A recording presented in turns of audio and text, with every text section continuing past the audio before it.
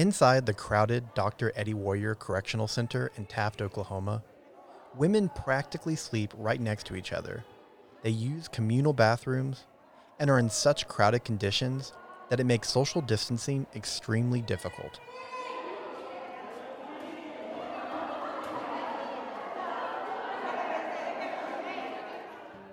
More than 700 women at this minimum security prison that holds 800 have tested positive for COVID-19, giving it the highest rate of any prison in the state.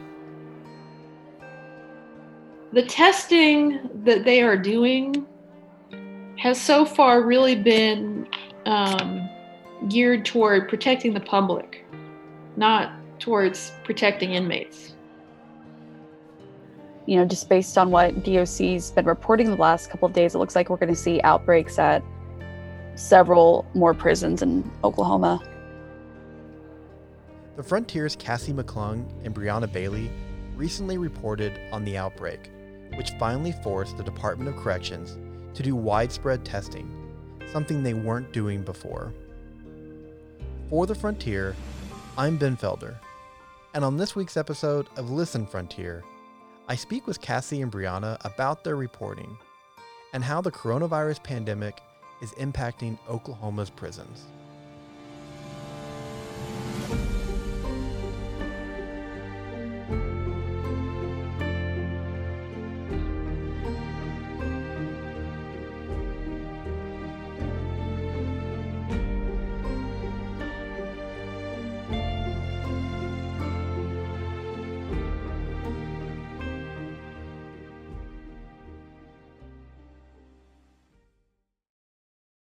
Hi, it's Ben, and before we continue with this week's episode, I just want to say thanks for listening.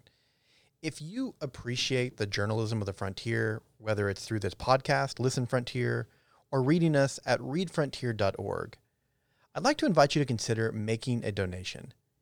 Even a few dollars each month goes a long way in supporting the work our reporters are able to do. We have staff in Oklahoma City, in Tulsa, and Norman, following a variety of issues. We've closely covered the COVID-19 pandemic, the reopening of schools across the state. We're also following some big races and election issues as we head towards the November general election. And of course, we're always on top of government corruption, wasteful spending, and giving a voice to the voiceless across our community and state. If that's the kind of journalism that you value, then donating to the Frontier is one of the best ways to ensure that independent, fierce local journalism is being done in our communities. Thanks for reading, and thanks for listening.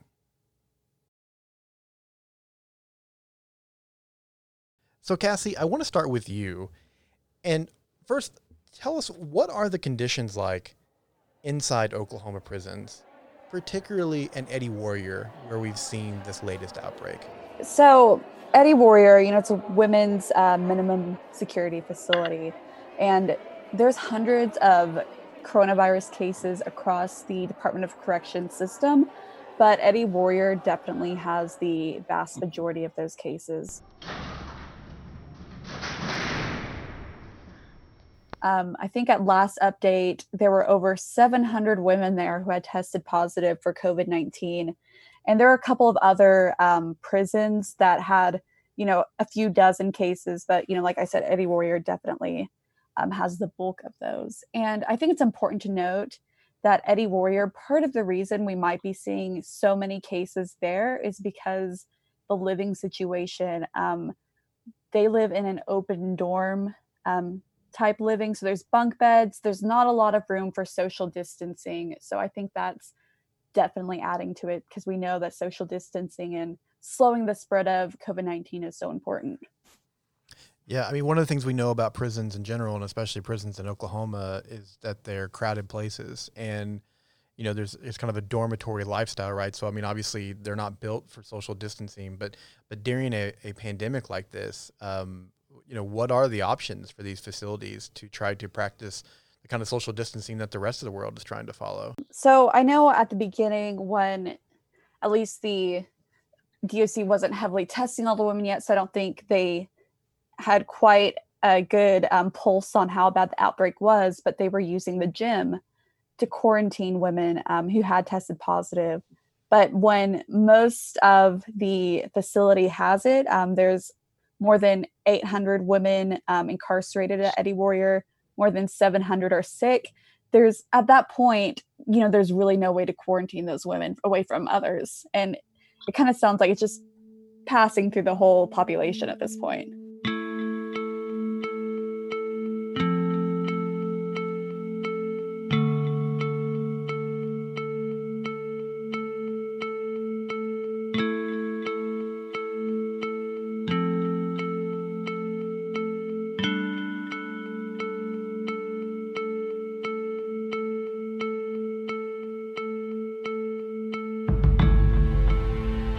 While there may be limited options in what prisons can do to try to keep inmates separate from one another inside crowded prisons, one thing we've seen in other states is the granting of medical releases, so allowing individuals to be released from prison early in order to cut down on the crowding. Brianna, have we seen those efforts here in Oklahoma? Well, in Oklahoma, there's really no legal mechanism for like a widespread early release of inmates. I mean, the Department of Corrections is mandated by state law to incarcerate people for the term of their sentence. There is medical parole, but very few people get that. I think we've let out 12 people because of the pandemic for medical parole. And, everyone who was a sex offender or a violent offender was struck off that list. And they were left with like a list of a handful of people who have extreme medical conditions that make them particularly vulnerable to the virus. And they've let all those people out. And there's people who have been approved for commutations and parole who are waiting for those to be signed off by the governor. That process could be sped up somewhat. But other than that, I mean, there's not a whole lot the state can do or is doing. One of the things that you guys said in your story was that a lot of these facilities have classes that can be very beneficial for inmates who are trying to put themselves on a better footing for when they're released. And there's also work opportunities. But a lot of those options aren't taking place right now, right? I spoke with two women from Eddie Warrior last week, and they both told me that since the virus hit the facility, I mean, they spend most of their day just sitting on their bunks in their dorm, and that's all they do. They usually they have access to a prison yard where they can go out. It's a minimum security prison, so it's kind of like almost like an enclosed, I would liken it to a college campus. It's an enclosed campus, but they have pretty free movement usually in there where they can go out on the yard. There's opportunities to interact with volunteers and classes and things like this, and work opportunities. But I mean, now they're just sitting there. I spoke with an advocate who is really involved in one of these programs working with these women. And, it's been really hard on them not being able to have that connection to the outside world. And, like Brianna said, they're kind of just sitting out their days, on their bunk beds, waiting for this to pass, whenever that might be. So, a lot of them, that's kind of their link, I guess, to the outside world. It's enrichment. So it just sounds like, talking to the advocate that, these women are just feeling really bored and unfulfilled right now. Forgetting for a moment about what the options may be. I mean, obviously you'd understand that there might be some limited options for a prison, but Cassie, as someone who's covered the health aspect of this pandemic closely for the last several months, I mean, almost every institution has tried to minimize contact. I mean, schools are not having in-person learning. Colleges have had to go through this process. Offices were shut down in the initial months. We closed restaurants and bars in many places. Mm-hmm. Yet it just still continues to strike me that we've worked so hard to try to distance people, and yet that's just not happening in prison. It's got to be the worst environment to be in during a pandemic like this, based on what we know and based on what the rest of the world is trying to do, right? Right, but absolutely. So I reported on this way early on, I think in March, but jails and prisons, they're contained by nature, and infectious disease experts have been warning for a long time that they are very vulnerable to infectious disease spread. In some facilities, not all, there can be overcrowding, access to soap is often limited. Again, not necessarily in all DOC facilities, but I'm counting jails in this too. And people, they reside, they eat, they sleep in close quarters. So it's very challenging to socially distance. And, there's certain steps that jails and prisons can take. They can, implement wide testing strategies. They can screen inmates as they come in. They can screen staff, but they really are limited to, what they can do in those environments. From your guys' reporting, you said that some of the spread is coming from inmates coming from other facilities, and it didn't sound like there was any testing done before there was kind of inmates were being brought into a new facility. Is anything being done differently now? And then what were the shortcomings before that kind of helped lead to this spread? In the midst of the pandemic, the Department of Corrections has closed or is in the process of closing 2 prisons, and those inmates have to go somewhere. One prison that's in the process of being closed and everyone being transferred out is a private prison, Cimarron in Cushing, and that's a medium maximum security prison. And they've had cases of COVID there, and they have to transfer those inmates. So you're moving people around, and the population becomes, they're not isolated anymore. You're moving those people somewhere, and they've been exposed to, guards and visitors that may have been exposed to the virus. Another women's prison, Kate Barnard in Oklahoma City, a minimum security prison that has closed. And women from that facility went to like a community correction situation where basically you can leave and you can interact with the public and maybe find work opportunities and things like that. And the women that were sent there were tested before they were transferred out. But the other women from Kate Barnard were moved into Eddie Warrior, and those women were not tested for the virus before they were transferred into there. And the women that I spoke to at Eddie Warrior, they say, that's when we got sick. That's when everyone started getting sick, when they brought in these women from the Oklahoma City prison and they put them in with us. We were exposed.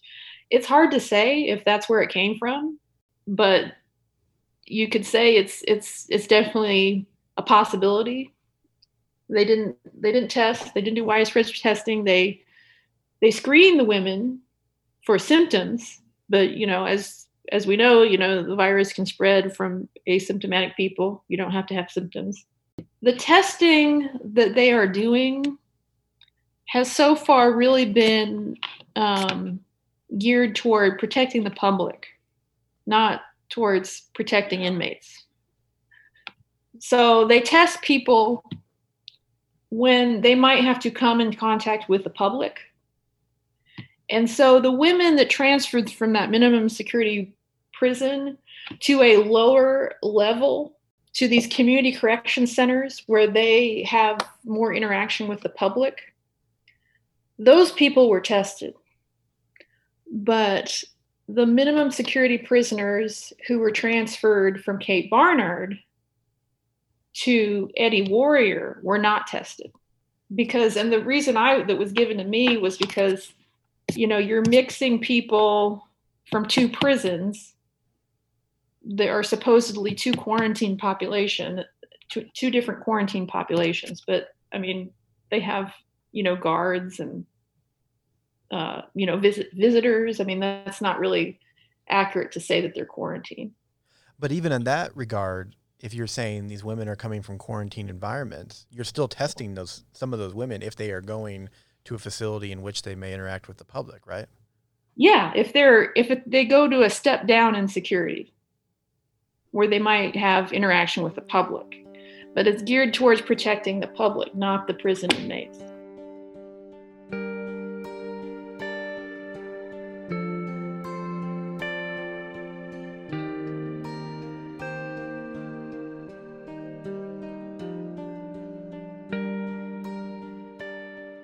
I want to ask you both about at the end of your article, you referenced Governor Stitt kind of speaking to this issue very briefly. He was asked about what he thought, and he, in your reporting, you said he praised the protocols that were in place and praised the agency's response, and saying that the State Department of Corrections has led the nation. What did he mean by that?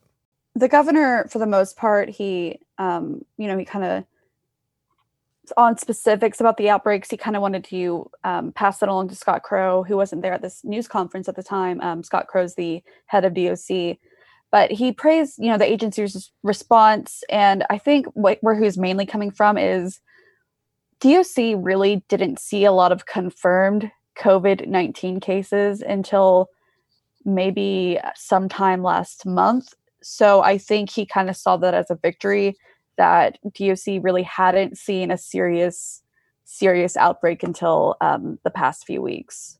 We've seen that outbreak recently, and maybe we don't have new data to see where things stand today, but is it getting worse? Is it getting better?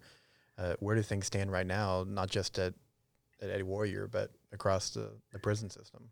So what I can tell you, and I'll try not to throw too many numbers at you, but Mabel Bassett, which is another women's facility in McLeod, it looks like they're starting to see a pretty big outbreak as well.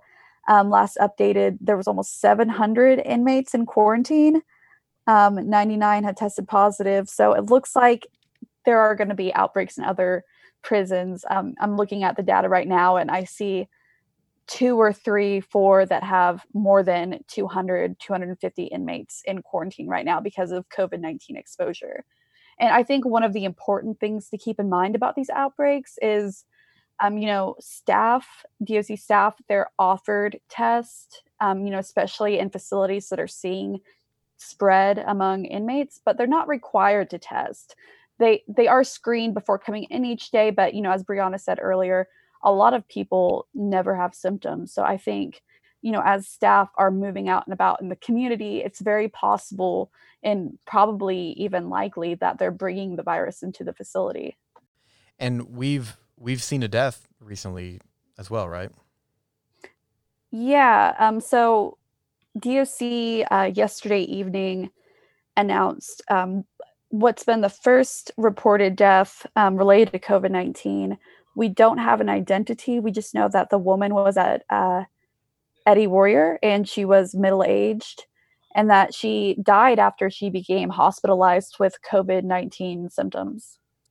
And this is the first reported death in the state prison system, but we've seen some deaths in county jails. And Brianna, maybe you would know a little bit about this because I know you've covered here in Oklahoma County some of the stuff going around with the jail. At one point, and tell me if this is still the case, those who would normally be transferred to prisons were remaining in county jails. Is that right? I mean, this pandemic has disrupted kind of the transfer of individuals from county jails to prisons. Right. At one point, the Department of Corrections basically put out a blanket statement that said, look, we're just not going to accept people from county jail because we don't want COVID-19 to be entering the prison system. And that was their solution for doing that. But you can only do that for so long. A place like the Oklahoma County Jail that has, really bad problems with overcrowding already. At one point, they had over 350 people in the Oklahoma County Jail that had already been sentenced, and they were just waiting for the Department of Corrections to pick them up. And it got to, a few weeks ago, like just about a breaking point where the county jail was full, and those people just had to be picked up because there's just nowhere left to put them. And what they have started doing now is testing people before DOC accepts them. So everyone who is in county jail has to be tested for COVID-19 before they're moved into the prison system. And the Centers for Disease Control has recommended that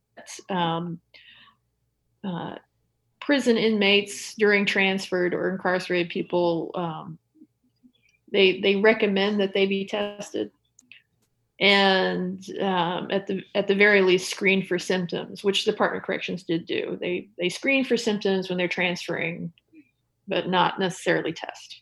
I think, it's going to be interesting to watch this develop over the next few weeks, because it looks like, just based on what DOC's been reporting the last couple of days, it looks like we're going to see outbreaks at several more prisons in Oklahoma.